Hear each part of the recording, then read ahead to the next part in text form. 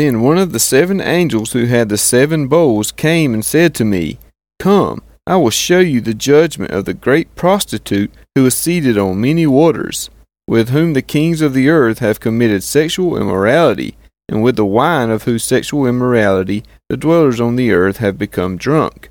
And he carried me away in the spirit into a wilderness, and I saw a woman sitting on a scarlet beast that was full of blasphemous names, and it had 7 heads and 10 horns. The woman was arrayed in purple and scarlet, and adorned with gold and jewels and pearls, holding in her hand a golden cup full of abominations and the impurities of her sexual immorality. And on her forehead was written a name of mystery, Babylon the Great, mother of prostitutes and of earth's abominations. And I saw the woman, drunk with the blood of the saints, the blood of the martyrs of Jesus. When I saw her, I marveled greatly, but the angel said to me, Why do you marvel?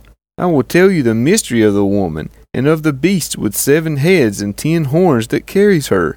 The beast that you saw was, and is not, and is about to rise from the bottomless pit and go to destruction.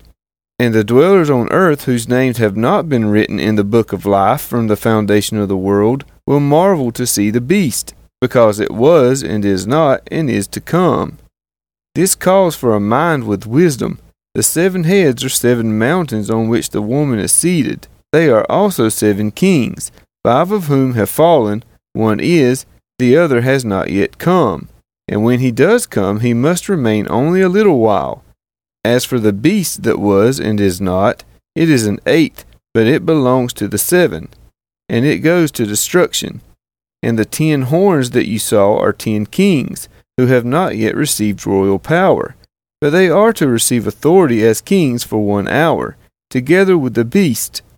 These are of one mind, and they hand over their power and authority to the beast. They will make war on the Lamb, and the Lamb will conquer them, for he is Lord of lords and King of kings, and those with him are called chosen and faithful.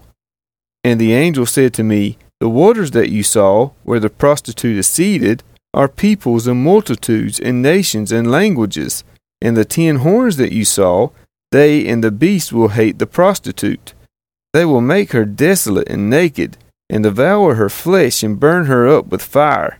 For God has put it into their hearts to carry out his purpose by being of one mind and handing over their royal power to the beast until the words of God are fulfilled.